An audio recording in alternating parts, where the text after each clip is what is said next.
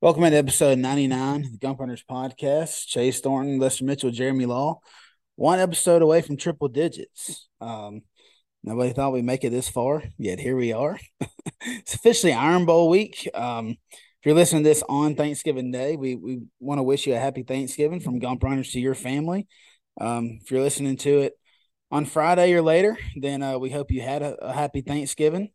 Um, Everybody giving thanks for the turnaround of Jalen Milroe and Tommy Reese, and thankful that Nick Saban handed over the offense to Tommy and told him to take off with Jalen Milroe. But you know, Iron Bowl week here. We'll briefly hit the Chattanooga game, hit the high points of that, and then we'll get into most of the podcast will be discussion of the Iron Bowl. Um, Guys, it's not too often that you see Nick Saban make a change the week before the Iron Bowl, the game before the Iron Bowl. But this game against Chattanooga, there were two of them. Darian Dalcourt plays a majority of the first half at center, and then of course Caleb Downs goes back for punts after Kool-Aid has yet another blunder back there. So we'll definitely I want to hear from both of you guys on both of those subjects.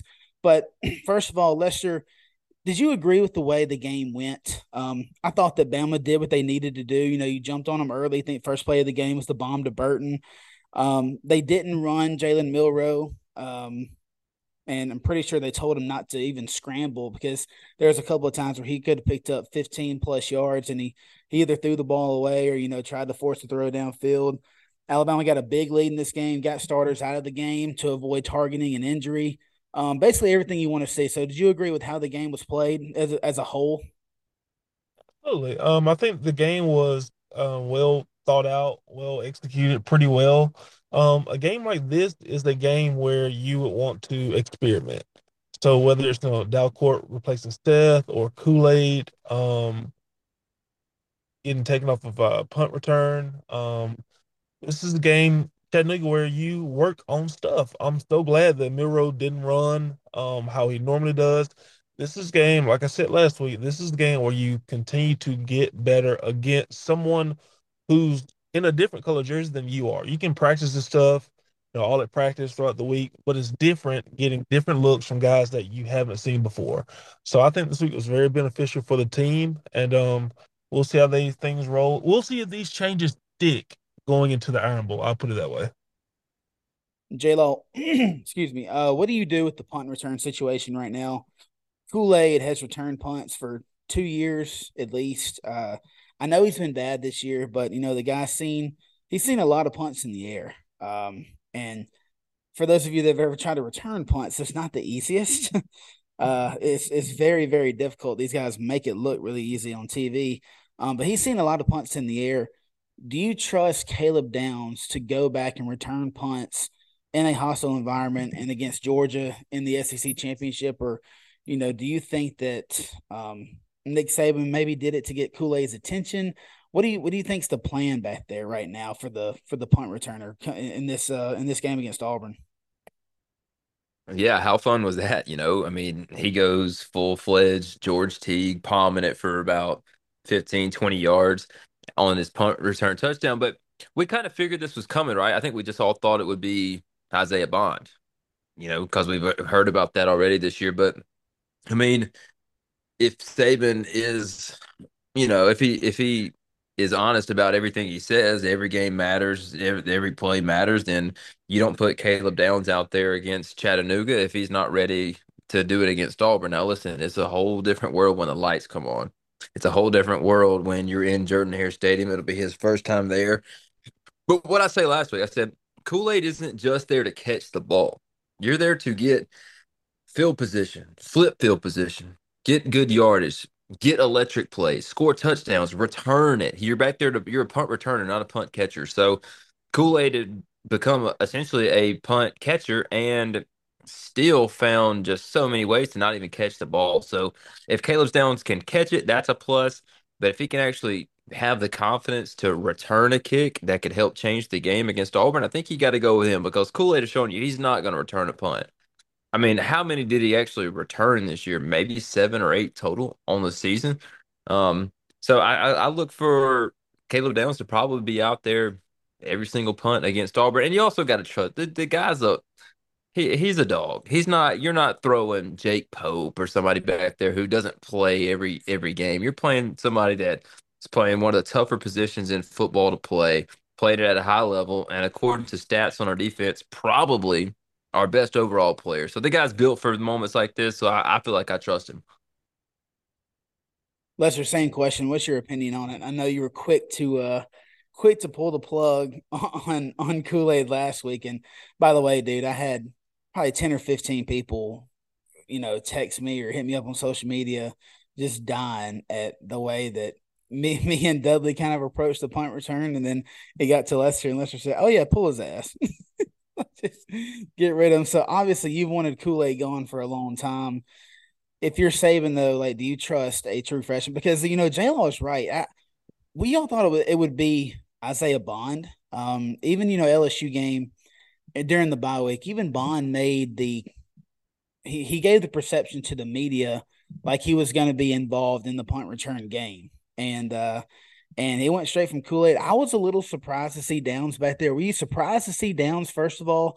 And do you think that he's gonna go back there against Auburn? And do you have confidence in him? With him being a true freshman in this kind of game, this kind of environment, especially I mean he's from Georgia, so he probably knows a little bit about the rivalry. But we talked before plenty of times about these out of state kids have no idea about the Iron Bowl. It's just another game to them. So do you trust him back there?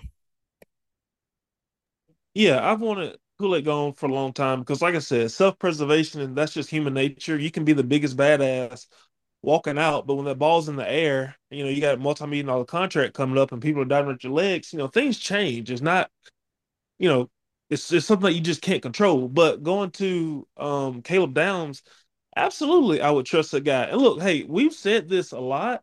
Um, it's the last week of the regular season. He's not a freshman anymore. That guy's a dog. He's proven himself time and time again over the season.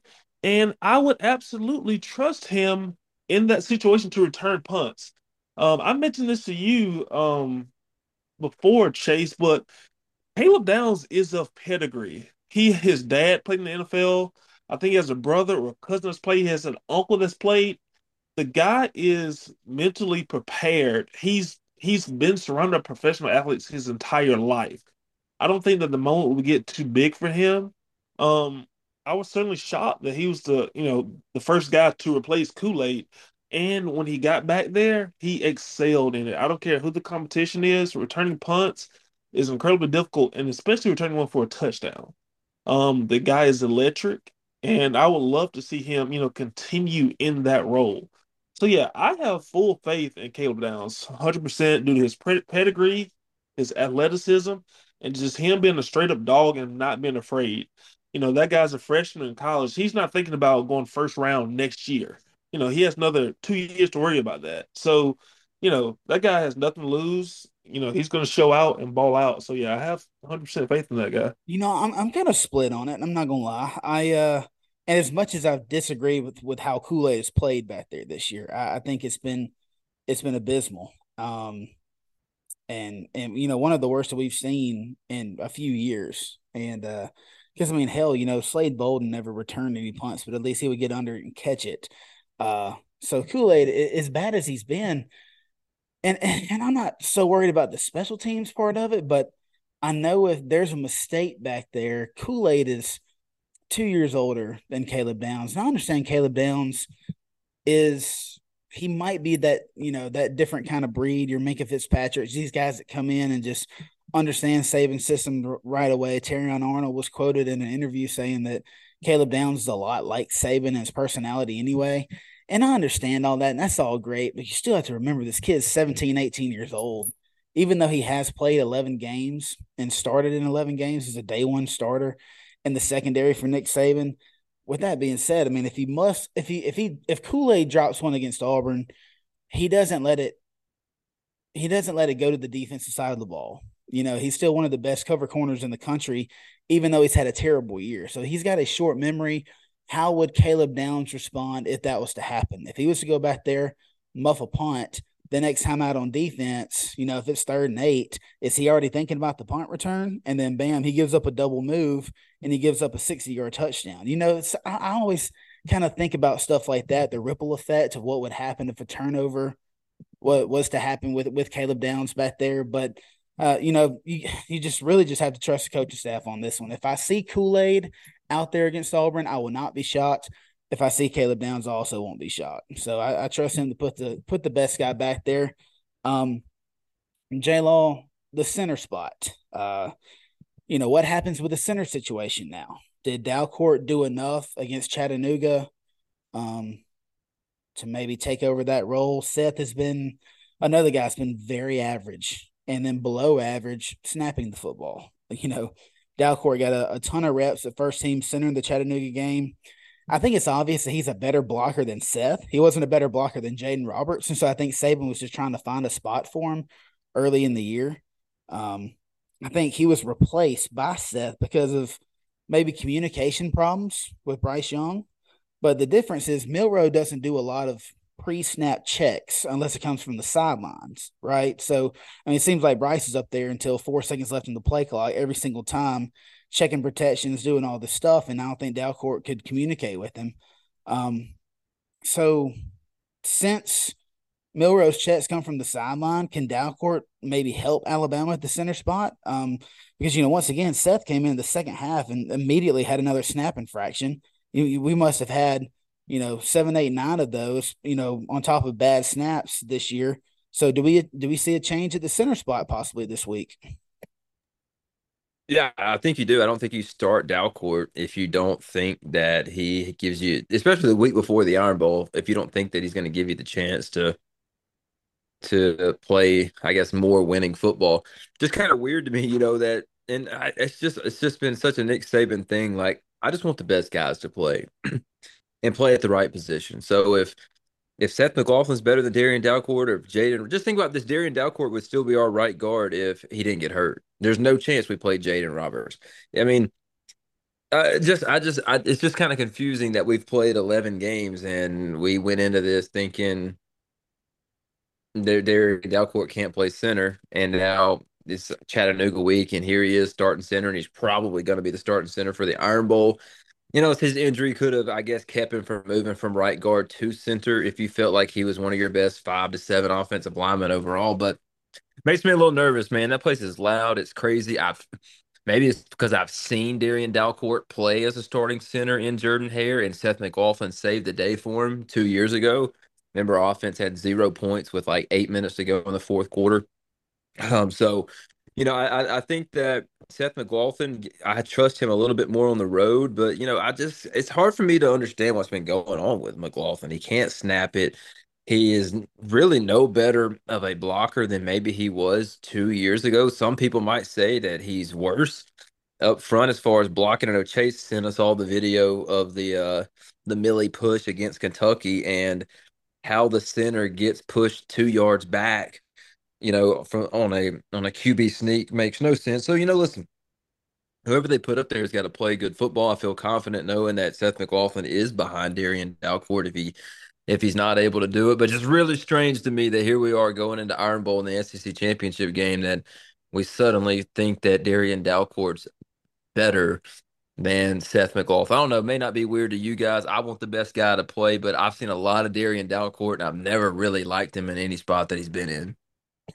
And I think our biggest my biggest issue is it seemed like this offensive line was starting to gel. It seems like over the last 3 or 4 games they've played their best football as far as protecting Jalen Milroe and also getting a push with the run game. Of course, the play calling has been a huge compliment to that, but at the same time, I think the offensive line they were starting to gel. Now all of a sudden, and we knew, really if you had to pick a weak spot, you're either going to pick out Proctor or the center. And really, over the last 2 or 3 weeks, it's been the center more than it's been the left tackle. Proctor's gotten better and better each week, and you see the potential there.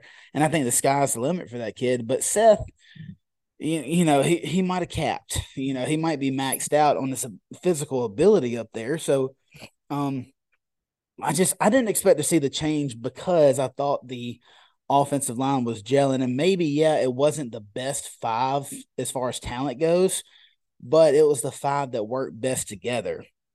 And so that's kind of where my question comes in. But once again, I got to trust the coaching staff. Lester, where are you at on the center spot? What do you think happens? What do you think about Dalcourt starting and playing the whole first half or against Chattanooga? And then what do you think happens this week in Auburn? I mean, hey, like I said, this is a game where you would experiment with different things. Clearly, I think Seth may have a case of the yip. Um, Clearly, it's like a mental block thing. Because what's funny is, and I've seen this before. I bet if Seth was on the sidelines and you told him to snap the ball, he'd be 100 for 100. He'd be perfect. There would be no issues. Maybe some of the best stats of his life. But in game time, it's just sometimes it's a mental thing here and there. And I think that Nick Saban knows that you can't afford to have that in a potentially close game. In Jordan Hare, thinking forward going to the SC championship game, you cannot afford to give away um, a down to the defense. No matter how what you may think of Auburn, they're different in that place. So if Dalcourt is the least risk averse person in that role, then I 100% think that you have to go to that.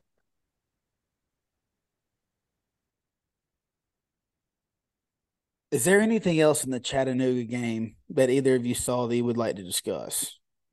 Because really, that's the only things I wanted to hit on. I think everything else was played beautifully. Everything that we talk about, everything that you want out of this game, Alabama did it. Show up, like I mentioned it earlier, show up, dominate early. Don't run your quarterback. Get your starters out early. Get your backups a lot of reps, a lot of playing time.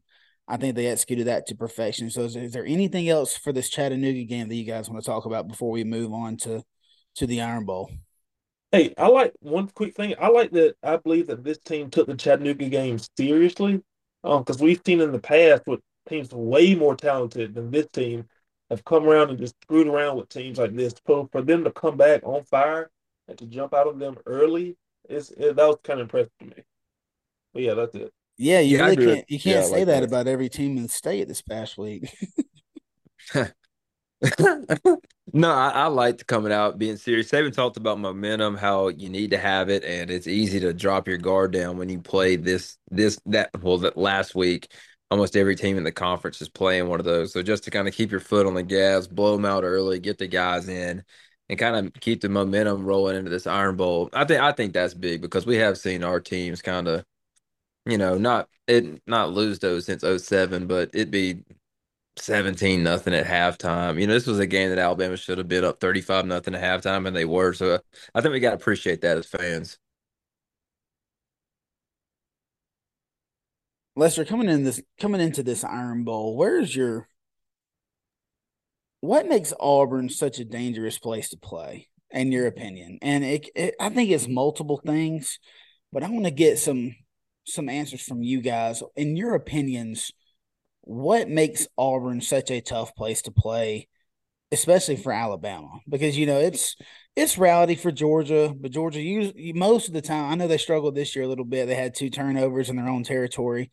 Um, and snuck away and escaped, really won by 7 points. But most of the time, Georgia goes over there, handles business. You see teams come in and beat them all the time. New Mexico State, but for Alabama, what makes it such a tough place to play over there for the Tide? I think the main factor that makes it place a tough place to play is it's hard to play loose and easy when you have nothing to lose. Nothing. I mean, if Auburn's not playing for a chance to go to the SEC title or a chance to go to a playoff or to a national championship game, and Alabama is frequently in that spot, it's just little brother syndrome. You have nothing to lose. Let's go up here and mess it up for this guy because we hate them. And I truly believe that that is the Auburn mindset. They're not playing for anything, nothing. They're playing for a berth in the Birmingham Bowl, which they'll probably get anyway. But if you have nothing to lose, and that is your rival, you hate those guys. You want to play spoiler, and that is a massive motivating factor for anyone. Like if you have younger siblings or younger cousins or brother, you don't want to screw with them, mess them up, and inconvenience them as much as possible because it's just human nature. Alabama doesn't have beat Auburn in the back of their main meeting room, but down on the plains, beat Bama is on the back of the main freaking meeting room down there. So this is the biggest game of the year for them. Alabama can't say that 99% of the time. Because Alabama's on to bigger and better things, such as the SEC championship, such as potential playoff berth. But if Auburn has a chance to screw that up, that's all the fuel that they need to come out, play loose, play fast, and cause some disruption. Yeah, makes sense. I remember in 2017, Daniel Carlson said on Firebomb, I think it was, that Alabama might be national champions, but they're state champions. So, Lester, what you said makes a lot of sense. J Law, kind of follow up on that. What do you think makes this rivalry so tough for Alabama? Last game of the season, every other year, being in Auburn. But tell me why you think it's so hard to play over there for Alabama. Yeah, listen, man, it the same reason why it's so hard for Auburn to play in Tuscaloosa. I mean, they've had some awful teams, don't get me wrong, but it just seems like Alabama, if they're gonna have a really bad game, they're gonna have it over there. I think it's more highlighted there, but this Alabama has bad road games all the time. Tennessee last year with Pete Golding, 2 years ago at Texas A&M, or 3 years ago at A&M. I mean, this happens to Bama. It just so happens that the Auburn games to me are more highlighted. They get the more recognition. But listen, it's a tough place to play for a lot of people. But for Alabama, it doesn't matter to Auburn fans if they're 3-8 going into this game or 7-4. It's going to be packed. It's going to be loud. And I think the thing that makes this so hard for Alabama is I honestly think Nick Saban coaches this game on the road scared. I don't think that we go into this game like we did the Kentucky game. I know it's not the same environment, but even going back to his time at LSU, like this has not been an easy place for him to play. I mean, like the numbers kind of tell you that what's he 500 in Jordan Hare or something like that. He's not great. I'm Well, just he's maybe just he's over 500. he's 500 at Alabama. I think he's like 4-7 overall or something like that. I don't know if he won there when he was at LSU. I think he might have won there, so he's not great there. And if it was, I mean, so for Nick Saban, he coaches there scared. I know it's a tough place to play, but the mindset that we bring into so many other games, the make their ass quit, like it's like it doesn't happen when we go there, except AJ in 2011 when we were just so freaking good on defense and they couldn't move the ball. But man, and that's kind of what I want to see like this week. Like we're so good on defense. Auburn shouldn't be they shouldn't be able to move the ball up and down the field on us like Bo Nix did, his freshman year against us. Like to why is it a tough place to play? I think a lot of that is culminated by the head coach, the way he coaches in this game. And then now it's just kind of like it's like a legend, right? It's like an old story that you tell around a campfire.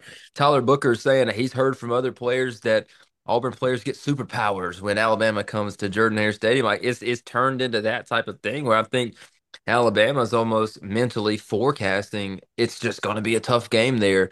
When why not? Hey, let's go whoop their tails there. Let's go make it not a tough game there. I think that we're kind of just predestined to go there and play a tight game because that's what we keep saying that it's going to be. Yeah, I agree with that too, J Law. What y'all both said makes a lot of sense. And I was thinking about this question, and kids don't come to Alabama to beat Auburn. Kids come to Alabama to play for SEC and national championships. There's a bigger picture to Alabama's program than just beating that other team in the state. You know, it seems like kids go to Auburn simply to beat Alabama. And why is that? Because you're out of the playoff hunt by the end of October every year. So all you can do is play spoiler, like Lester was talking about. And this goes for the fan base too. And I wouldn't, I can almost guarantee you if Bama switched the time of the year and the season that they played Auburn with Georgia, then I'm not sure Georgia would have a 7 game win streak and, 10 out of the last 11 or whatever it is over Auburn. This is Auburn's last resort. It's literally their national championship game. They will lay it all on the line, give Bama all they want, which is what makes it such a dangerous game every 2 years. But having said all that, Lester, where's your confidence level of this Bama team going into Jordan Hare? J Law was just talking about Tyler Booker and the Auburn players getting superpowers, which might sound crazy, but if you really think about it, you know, you've had nobodies for Auburn make some big time plays in this game. So where's your confidence level with this Bama team going into Jordan Hare? With let's go 1 through 10, with 1 being I think Bama loses the game, and then 10 being like a 30, 40 point blowout. Where's your confidence level of Bama going into Jordan Hare? Yeah, Tyler Booker, shut up, dude. I mean, all right, all right. I mean, all Just right, saying all what right. he was told. He didn't say that. He Don't said that doesn't that's what he matter. was told. You don't get on national radio and say that. Dude, all right, that just really pissed me off.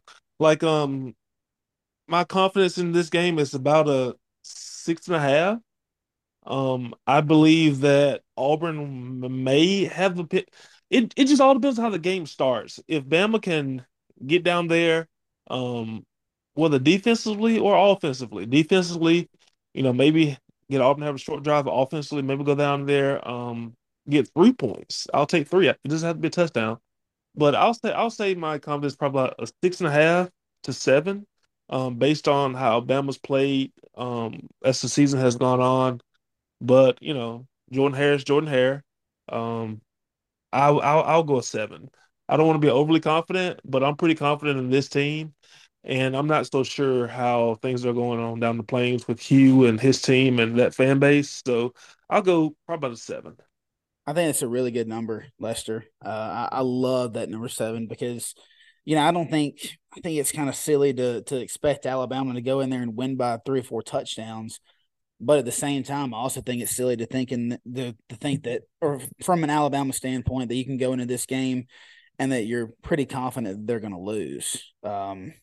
We'll get into score predictions here in a little bit. I don't want y'all giving any score predictions away, but I love that 7 number because you know it is intimidating, I guess, as Jordan Hare is, and as bad as Saban has been there. It just doesn't seem really like Auburn has the horses this year. But J-Lo, what's your confidence level in Alabama heading into Jordan Hare? Like I said, with 1 being, oh, we're going to lose, and then 10 being, oh, we're going to beat them by 5 touchdowns. Yeah, I was gonna sit right at about a 7.5, just over a 7, just above, like feeling good. Listen, I, how many times has Alabama lost to a team that on paper just isn't there? Rare, I mean, very they don't little. have an elite quarterback. Bo Nix, hey, look, Bo Nix was an elite quarterback. His freshman year, he was one of the best quarterbacks in college football. He was a heck of a player. I mean, so that 2019 game, not that you put an asterisk beside it, but Bo Nix played lights out. You also had a drunk defensive coordinator who couldn't ever find a way to get a stop. Mac Jones threw 2 pick sixes. But I'm rolling in this game just looking position by position. Bad offensive line, average running back, average quarterback who's got a walking boot on. Would not be surprised if we saw some Robbie Ashford in this game. Throw into a bunch of nobodies. Defensive line, okay, but they just gave up 250 rushing yards last week to New Mexico State. Linebackers, they clearly can't fill a gap because they just gave up 250 rushing yards to New Mexico State. Secondary, I'm not sure if they covered anybody last week, but they didn't need to because they gave up 250 rushing yards to New Mexico State. So I'm just thinking about this game, like position by position, like where do they match up? The crowd's going to be the problem. It would be a 10 for me if this game was in Bryant Denny. I'm picking Bama by 28. Oh, absolutely. Yeah, So the absolutely. crowd's going to be an issue for me, but can Alabama put their foot on the gas early, get up in this game, and kind of break their will? Because I think the longer the crowd stays in it, it's going to be rough. The longer the fans think that they can win the game, and then it gives Hugh more confidence to start dialing a few things up, which I know he's going to have some stuff in the back. So I'm sitting at a 7.5, probably 7.5, kind of around where Lester was. Lester, I don't know if you heard J Law there, but New Mexico State ran for 250 yards on Auburn last week. They come in there, and this wasn't a fluky game. And they came in there and physically kicked the shit out of Auburn. Beat you 31-10 on your own field, dominated you in the stat columns, dominated you on the scoreboard. There was nothing fluky about this game. It was domination from start to finish. does that hurt or help Alabama? Because if you're a Bama player, of course Nick Saban is trying. You're constantly trying to get these guys to, hey, this game can hurt you. This game can hurt you, and they're hearing all these stories, blah blah blah. But when you watch the team get dominated by a New Mexico State, and yes, they're 9-3 now, or eight, whatever it is, 8-3, whatever their record is, they're still a Group of Five school, and so, as a Bama player, do you think that helps or hurts them in preparation for this Auburn game? Yeah, that's a great question. Because like I said, if you're not from here, if you don't exactly know, seeing Auburn getting beat by New Mexico State, you know, you may let your guard down. And that's exactly what I don't want to happen. I hope that, some of those older guys on staff, former players who got Josh Chapman, isn't Geno Smith, Denzel, like some of those older guys that are there, let those guys know, like, this ain't what you think it is. You know what I mean? You can't let your guard down against these guys. So, yeah, I would think that under normal conditions, a team may ease up their thinking, but I believe and I would hope that with Saban having all these former players and things on staff and himself emphasize, you know, daily, you cannot let your guard down. You cannot let these guys hang around because if they do, crazy things will happen. So, I'm going to put my faith in Saban and the staff and those former players to keep these guys focused. Just to add on to that, the starting 22 that Alabama will run out there on the offensive and defensive sides of the ball, four are from the state of Alabama. Four, FOUR, four out of 22. Now, of course, there's some of the two deep and the rotational guys, um, but starting, and that's if Deontay Lawson plays. So four guys out of 22. So yeah, Lester, you're right. There's not a lot of guys that understand this rivalry. They grew up around it. Um, J Law, we've talked in the past about revenge games for the players this year. Tennessee, LSU, of course. Um, is it the same way for coaches? And I'm talking about Kevin Steele. This guy, is one of Saban's first hires when he got to Alabama, sure, but he also spent a few years over at Auburn and led a couple of ferocious defenses over there. I know he had some really good defensive linemen at one time, and it was a tough place to play, and it was a tough defense to play against. And 2020 happens, or 2019, they fire Gus, and everybody wants Kevin Steele. The boosters want him, the powers that be want him. A lot of the fans wouldn't have minded the hire, even though he was an older coach. He was probably what, 61, 62 at the time. But they kind of wanted him to bridge the gap between Gus and the next big time coach that they wanted to hire. They thought he would have been a good bridge. And really the move made sense. He knew the program, he had recruiting relationships. And then Alan Green said, "No, I was sharing the hot tub with this guy from Boise, Idaho, and I really like him instead." So they kind of backstabbed Kevin Steele a little bit. Does that play a role in the preparation for Kevin Steele, in your opinion? I would say like yeah, maybe, but I don't think so. I mean, it's Kevin Steele, dude. He's been everywhere. He's coached everywhere. He understands this game. He's working for the greatest of all time. Yeah, but that's a Obviously, he's that's got a some hard feelings. But how does that translate to the guys that are going to be playing on the field? I know, like to me, I think Kevin Steele is really good at his job, and I think he goes 100% every week. So I don't know, like what else is he going to pull out of the bag when it comes to beating Auburn? Now, listen, I know he wants to beat them, but I don't know if it's actually going to play. I don't know if it's going to give any extra motivation. Now, the players could get amped up about it. Everybody knows that Auburn wanted to hire Kevin Steele. They actually almost hired him, boycotted it. Tennessee hired him for like 3 days. I know y'all remember that. And then they hired Josh Heupel instead because of Clay Travis. And then he ended up at Miami in a really tough situation as a defensive coordinator. But I mean, I'm sure that all the players know. I'm sure it's been going around the locker room. I'm just not sure how much he's going to be able to motivate the guys and use that in this game. But I know Kevin still wants to win this game. I know he wants to prove that they should have hired him as a head coach. And I just think he's been so good this year. It's like how much higher can he go in this game when the talent differential between these two teams is so lopsided? Yeah, maybe a little, hey guys, win this one for me. Don't forget, these guys.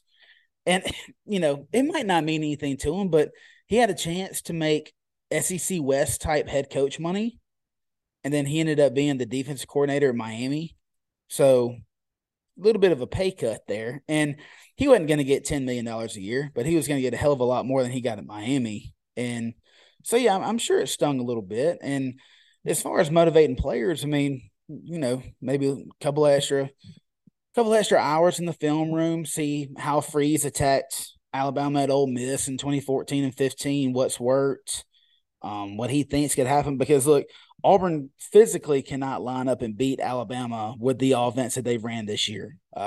They started to run Peyton Thorne a little bit more as the season's gone along. So you gotta expect that to happen if you're Kevin Steele. But Lester, what kind of defensive game plan do you think Steele will have here? Do you think that I mean, if you're Kevin Steele, what do you really prepare for? You just kind of like, hell, guys, anything can happen. Keep your head on a swivel, or is, what do you try to lock in on with this Auburn offense? Go get their asses. Bingo, bingo, blitz, damn it, blitz, blitz, Blitz, damn it, go get blitz. their asses. Put the pressure on them. Get him, Honestly, Willie. Peyton Thorne is not great of a quarterback. I don't think the offensive line is great. I don't think the running backs are great. I forgot who said it, but they thought that Alabama and Auburn had comparable running back groups. I don't know. Who I in don't the know. hell said that? Yeah, I think I was listening to John and Barry, and they had some barter Oh on, but my whatever, God. comparing position groups. But yeah, go get those guys, man. Like if you can do one thing to help your offense out against an inferior group, it is going out and putting pressure on the other team's offense constantly. I'll sacrifice a big play or two because I know who's back there on the back end covering everybody. But yeah, go get them. Send five minimum every single play. There's no excuse not to. There's no reason why they should not be coming for Peyton Thorne or whoever they have back there at quarterback every single play. J Law, I know we didn't have a ton of offensive talk in this podcast. Is there any reason to believe that Tommy Reese does anything different than what he's been doing? And the trend that he's been on, the upward progression that he's been on, or the upward trend, sorry, that he's been on over the last month or so, do we expect to see anything different, or is that how Alabama has to approach this game?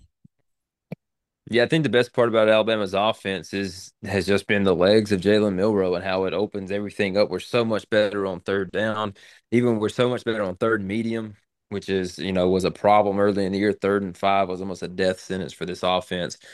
Not anymore. I don't think Tommy Reese has to do anything special. I mean, I think Tommy Reese needs to do what Tommy Reese has done since the second half of the Tennessee game, get his team in the third manageable, take the reins off the quarterback, let him do what he needs to do. But man, been really impressed with Tommy, a Broyles Award finalist now after, and who would have thought that after the Texas game, especially with the how bad of a game he called, plus how bad Jalen Milroe was, because you can't be the the top assistant coach in football if your players aren't, executing the way they need to. But I think Tommy Reese, man, like Auburn, they don't stop the run very well. I think you can lean on the run. I want to see a lot. You know what I want Tommy Reese to do? I want to see a lot of Jam, and I want to see a lot of Roy Dell and less of Jace McClellan. Jace, it just don't hit the hole hard enough for me. I like Jam. I like Roy Dell. I think a heavy dose of them would be great. Great game plan for them. And Auburn struggles to cover guys. I mean, let's do some stuff. Let's do some play action. Let's get those DBs kind of thinking a little bit. But Tom, I think I'm looking heavy run game and try to wear them out early and dominate because I think that's been working a lot in these last couple of weeks. Just being able to run the football has really changed it. I don't think Tommy Reese has to do anything too different in this game to leave Jordan Hare with a win. All right, Lester, give me a breakdown of this Iron Bowl game. How you think it's going to play out, and does Bama cover? What is it right now, guys? I'm sorry, I haven't even checked today. It's like 15 and a half. That's about right. It was 13 and a half last I saw. So it's probably 15, 14, 15 now. Yeah, I'll look as you're talking, but give me a breakdown of how you think this game's going to go, and tell me whether you think Alabama covers, and give me a score prediction. Yeah, Alabama is the dominant team here. Auburn is completely inferior. There's no position group in Auburn that is better than any position group in Tuscaloosa. There's not comparable. The talent gap is way too wide. The depth is way too wide. Um, we've said several times this game is in September, August, um, October. Auburn may not ever win an Iron Bowl, but since it's in November, things change. It's a little bit different. But I look for the Tide if everything on paper plays out how it should. I'm gonna say 37, and I throw that 37 out there because I want Will Reichert to break the national scoring record. So I'd love to see lots of field goals. I'd love to see lots of touchdowns. I'm going to say 37 to 16, 37-16. Give me 21 points on the road. Damn. 20. All right. Look, loving the confidence, brother. Um, um, 21 points. Yeah, the line right now is 14. Um, so yeah, Lester going with 21. So all right, look, this is probably the most, and I told you I had something to say earlier, but I was going to save it for the podcast. This is probably the most important thing that I've said all year, maybe on the podcast ever, because all I've seen on Twitter, all I've seen on social media, all I've heard on the radio is Saban's 4-4 and Jordan Hare at Alabama. Saban can't coach in Jordan Hare. Alabama's not good in Jordan Hare. Okay, look, Saban does not have a good record in Auburn. I mean, everybody sees that.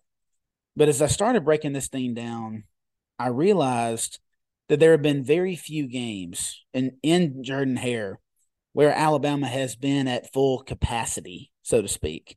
Look, 2013, Auburn had a good team. I mean, hell, I think the winner of that game was going to get to the Natty regardless. I think Alabama beats Florida State, but we'll never know. Of course, Auburn gets to the national championship, so they had a good team in 2013. It still took one of the flukiest plays in college football history, um, that they still hang their hats on to this day, if you can't tell, which is a kick six is what I'm talking about. 2017, Alabama goes over there. They had the future national championship winning quarterback and probably in a future NFL MVP on the bench. Jalen Hurts, his sophomore year, had no shot in that game, and everybody knew it. Kevin Steele's defensive coordinator in that game. I remember he said after it, we went with the Michael Jordan game plan. You defend number 2 and number 3, which is don't let Hurts run and defend Calvin Ridley because that's the only guy he's throwing to. And they beat us 26-14, even though Alabama did get in the playoff that year. 2019, Steve Sarkisian. Tua goes down against Mississippi State. Let's backup quarterback Mac Jones. And it still took one pick six and then another fluky pick six off the ass of Najee Harris to win that one in 2019, Bo Nix's freshman year. 2021, it took 4 overtimes. And I think Ben was a 20.5 point favorite in that game. 2021 took 4 overtimes, which sucked at the time. But now looking back, you realize that there was a lot of dysfunction at the offensive and defensive coordinator positions. And And JMO got also, ejected. yeah, also bingo. Also, JMO gets ejected because for some reason he's on the punt team. So he gets ejected in the first quarter of the game. That was Alabama's only offense. See the SEC championship the very next week.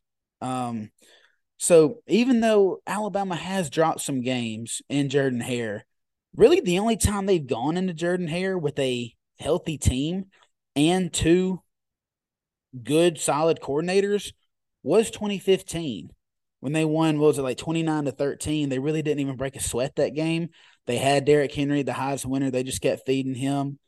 So I just never thought I'd say this after week 2, but I have confidence in Tommy Rees and Kevin Steele to not let the crowd affect their game plans, which is what I think has happened in the past. And then after what Tommy Rees did at Texas A&M, my confidence in that regard went up even higher. So now, having said all that, most of the time Vegas will give the home team, what is it, like 6 to 8 points or something like that. I think Jordan Hare gets anywhere from 10 to 12 points as far as home field advantage goes, especially in this Alabama game. I'll boost that number up a little bit. So I don't think Bama gets to 14 because I think just the crowd itself is going to give Auburn 10 points. Bama wins but doesn't cover. I'm going to say 34 to 23. J Law, what do you have?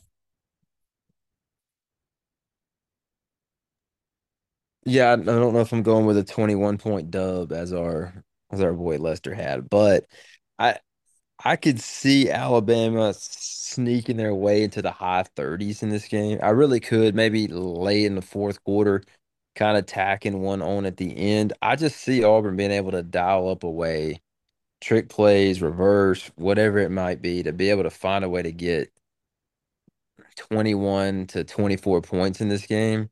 Like but I'm still not worried because I think our offense is going to be good enough to throughout this game. I think Auburn's chasing us. I mean, I don't think this is going to be 09-ish where Alabama's in the hunt and our offense is just, we got Greg McElroy, who's an absolute nobody playing quarterback. I just don't think it's going to be like that. I think it's going to be more, they're chasing us in this game. They're going to have a hard time stopping Milrow. They're going to have to go deep in their pocket to kind of find some plays and some offense in this game to score some points. I could see this game being, I like it 38. Hey, I'm gonna go 17 points right here. Dang, 17-point dub on the road, Ooh. 38-21. And I J Lo, think I think you're not usually a guy that's going to lay that on the road. no, that I'm not really. I'm just trying to I'm just looking back. Auburn went on a heck of a run this year against 4-7 Arkansas, 2-9 Vanderbilt, and Mississippi State, who fired their coach, Yeah, who's the worst. they're 6-0 against teams with records below 500. No, I'm sorry. Yes, that's right. 6-0 against teams with records below 500. 0-5 against teams with records above 500 this year. That's so they've beaten the teams they're supposed to beat, and they've lost to the teams that they're supposed to lose to, including New Mexico State. Yeah, and I'm just going back to these, just thinking about how many times Alabama's gone in there and it's just been a close, crazy game. But I just think like this team and they don't. I think that you asked Lester, does the New Mexico State game help or hurt Alabama? I think it gives Alabama confidence. I think so many times they go into this game scared. Oh my God, Auburn's on a four. If they win, if Auburn wins last week's game, oh my God, they're on a 4 game win streak. They're going to be so tough to beat. They're playing great football. Now it's, hey, let's just play our game. Let's do what we're supposed to do. Let's go in there, run the I think football, it kind of use the relaxes them a quarterback, little and bit. you just kind of relax and you just think, Yeah. hey, this is a winnable game. Like you don't go in this game with anxiety and fear like we usually do. So I think the loss last week helps. Alabama, like, was Auburn going to play this game any worse if they beat New Mexico State? No, because they've been playing a 1 game season since the end of September. It just is what it is. Since the Georgia games has been a 1 game season for 7 consecutive ball games for Auburn, they have to beat Alabama. So I don't think the New Mexico State game changes that at all. But I do think it helps Alabama to give them confidence in this game. But I'm going to go 38-21, 17 points. I think it's a late field goal or a late touchdown that gets Alabama to 38. But I do think it's going to be somewhere in that 15 to 17 point range. Leicester, a playoff team, will be, or a top four team, will be eliminated this weekend. You got number two against number three, Ohio State and Michigan. Instead of our bet of the week, we're going to pick this game, and it's in the big house at Michigan. Michigan's favored by 3.5. Of course, remember, no Jim Harbaugh. Um, Michigan's looked great, haven't really played anybody. Ohio State's more battle tested. They went to Notre Dame and beat them on the road, and they're a top 10 team at the time. So Michigan minus 3.5. Who do you like in this game? Yeah, man, I'm gonna take Ohio State in this one. Ooh. I think that I just don't think Michigan in their Maryland 1940s offense. You love that though. That's your Yeah, forte, yeah, bro. it's awesome on the NCAA 14, but when it comes to practice, when it comes to putting in practice against 5-star dogs across from you, I don't think I think that offense is very predictable. Um, their skill players aren't very impressive from what I've seen the little of Michigan this year, and I just don't. I think Michigan is a bunch of fool's gold. I think Ohio State will beat them, in the big house, and I'll say Ohio State by at least 4 for sure. Just think Michigan's got so much experience, and Kyle McCord is similar to Jalen Milroe. They're not doing it the same way, but he is getting better every single week. You know, they're finding ways to get Marvin Harrison Jr. the ball. So I think he's progressing. The offense is progressing, but man, Michigan, even without Jim Harbaugh, they've got so much experience. They're so old. Like, I mean, that gosh, there's no. I mean, look at their roster, look at their depth chart. All the seniors that they start, their experience is off the charts. And this is such an emotional game.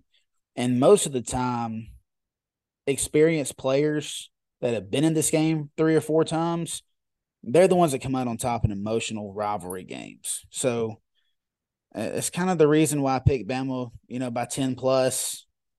And it's another reason why I think Michigan, I think they covered the 3.5.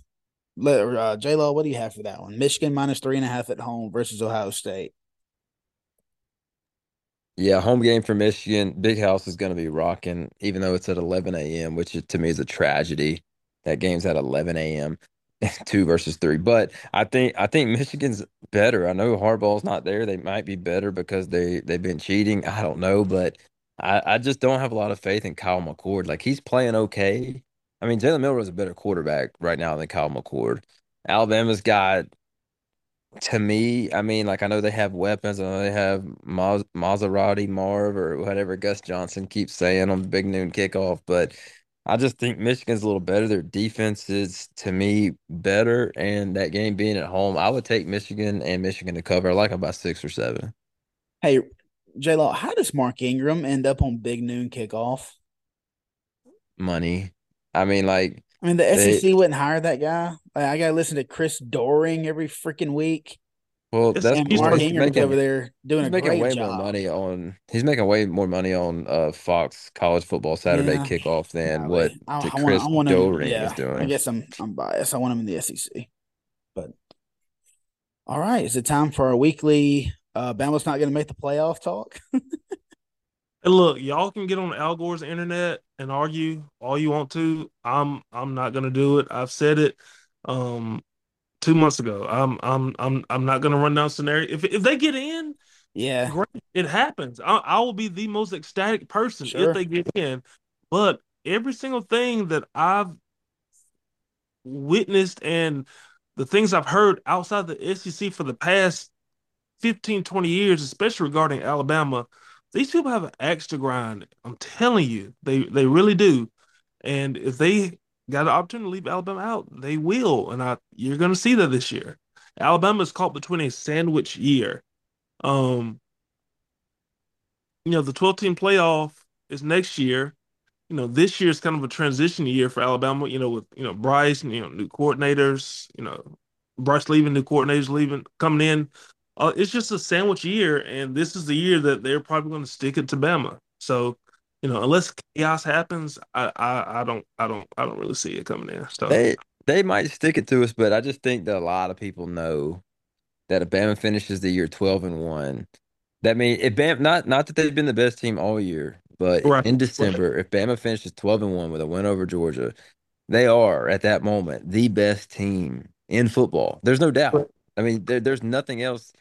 There's nothing else you got to do. Say since the Texas game or since the Tennessee game, Alabama's been the best team in football.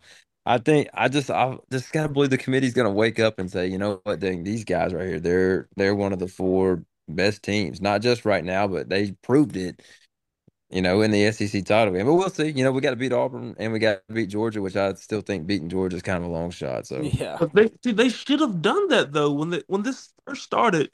Like I said, I'm not going to argue about whether Bama should get in or not, but I will tell you regarding the playoff process when this started, they said that it was going to be the 4 best teams. That was the number one overall criteria, if I'm not mistaken, the 4 best teams, and they are not going by that. I texted y'all in the group earlier this week. I said I personally, for transparency's sake, I would like for, a short paragraph from each committee member explaining your position on who you think should be ranked where. And I think that the committee chair should release a short essay weekly explaining the top. 4 at that time. Just Yeah, they so don't have they Texas don't them can not know, having them but not they're not going having to do that to because we're explain is kind well. of to me it's BS. But I mean, here's the deal though. Right now, Oregon's best their best win is a loss to Washington. Now they have no wins against currently ranked teams. Zero. I mean, like to me, that's why it doesn't make any sense. And I I think mean, that that's a how lot this of is people are flawed thinking from the it's a joke beginning. anyways. Yeah, this is why this was flawed from the beginning. No one could have predicted how NIL and everything would shape the landscape. Like, so when this was implemented, there were maybe 6 teams in college football at the time who had a legitimate chance to win a national title, and six is probably stretching it. So, when you're thinking the 14 playoff, you're like, okay, yeah, that's four is a good number. But with, free agency and parity going on in the sport now, with 4 teams, you can argue, you know, 8, 9 teams that could potentially win a natty are being left out. Maybe not 8 or 9, maybe, 4 or 5, but you get the gist of it. Like somebody's gonna get left out who is certainly deserving of a chance to play for a national title. Here's the thing for all of you that have hung on with us for around the 1 hour mark of the show. We appreciate you listening, but here's the way I see it: Oregon's not losing. If they played Washington in the Pac-12 championship on a neutral field, they beat Washington, and even it doesn't matter. That's what we call an elimination game. I said earlier, you got an elimination game this week with Ohio State and Michigan. The loser will fall behind Alabama. That puts Bama at 7. Okay, the loser of Washington and Oregon next week puts them behind Alabama. Now Alabama's at 6. If Alabama was to beat Georgia, that puts Georgia behind Alabama. Now Alabama's at 5. So that leaves you one more team to lose.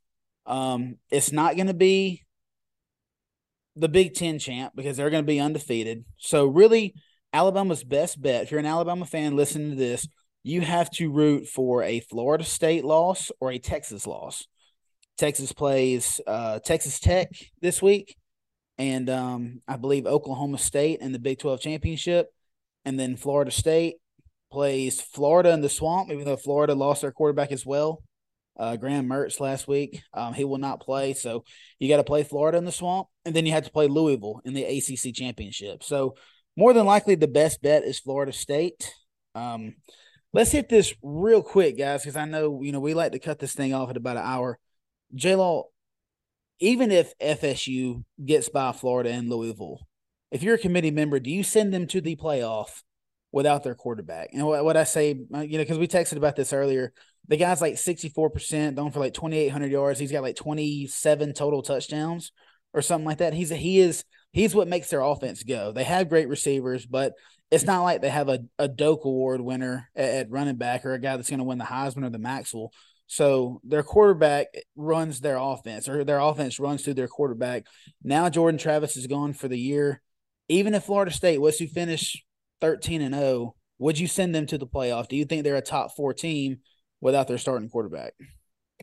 No, I don't even think they're a top four team right now. To be honest, even with before Jordan Travis went out, dude, they've played so many games. They were like Florida State is this year's TCU. They played a horrible schedule outside of the LSU game. You got to realize, and no, I don't think a lot of people do. I sent y'all this on Saturday or Sunday of last week. Florida State has not played the 2, 3, 4, or the fifth best team right now in the ACC standings this year. They played 6, 7, 8, 9, 10, 11, 13, and 14. So they avoided NC State, North Carolina, Georgia Tech, and Louisville. So they didn't play any of the 2 through 5. They beat up on a bunch of nobodies. So they have the worst resume. Well, actually, Oregon does, but at least they've looked good, I guess, almost every week against bad teams, whatever.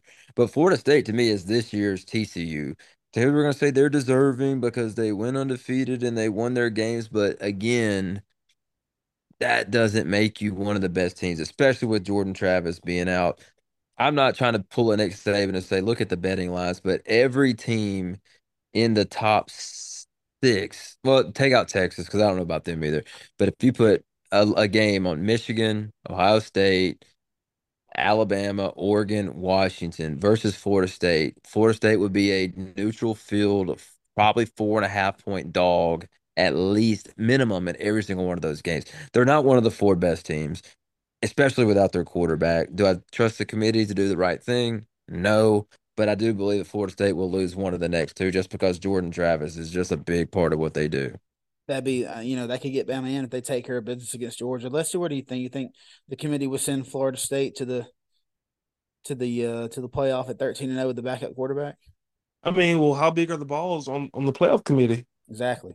You let me know because if you want to do this and leave them out, an undefeated conference champion, ooh, okay, okay. Like how open to backlash, to national scrutiny are they?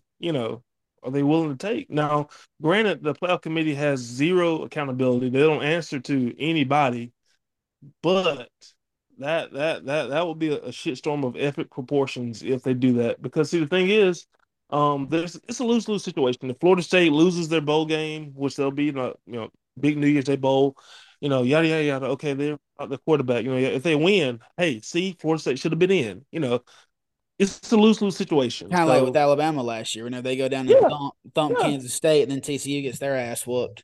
yep, Yeah, yep. They knew. Like I promise you, they know that Florida State should probably be left out, but they're not going to do it. They can't. I mean, they're not going to do it as much as they should. So that's sad. But all right, yeah. Everybody, if you're a fan of the Crimson and White, root for chaos. Like I said, I'll say it again. We're all eyes need to be on Florida State and Texas. Don't believe Oregon State can go on the road and beat Oregon at the House of Loud in the Austin Zoo. So I look for Oregon to win that game. It's on Friday night. So you got to root for Texas to lose or Florida State to lose.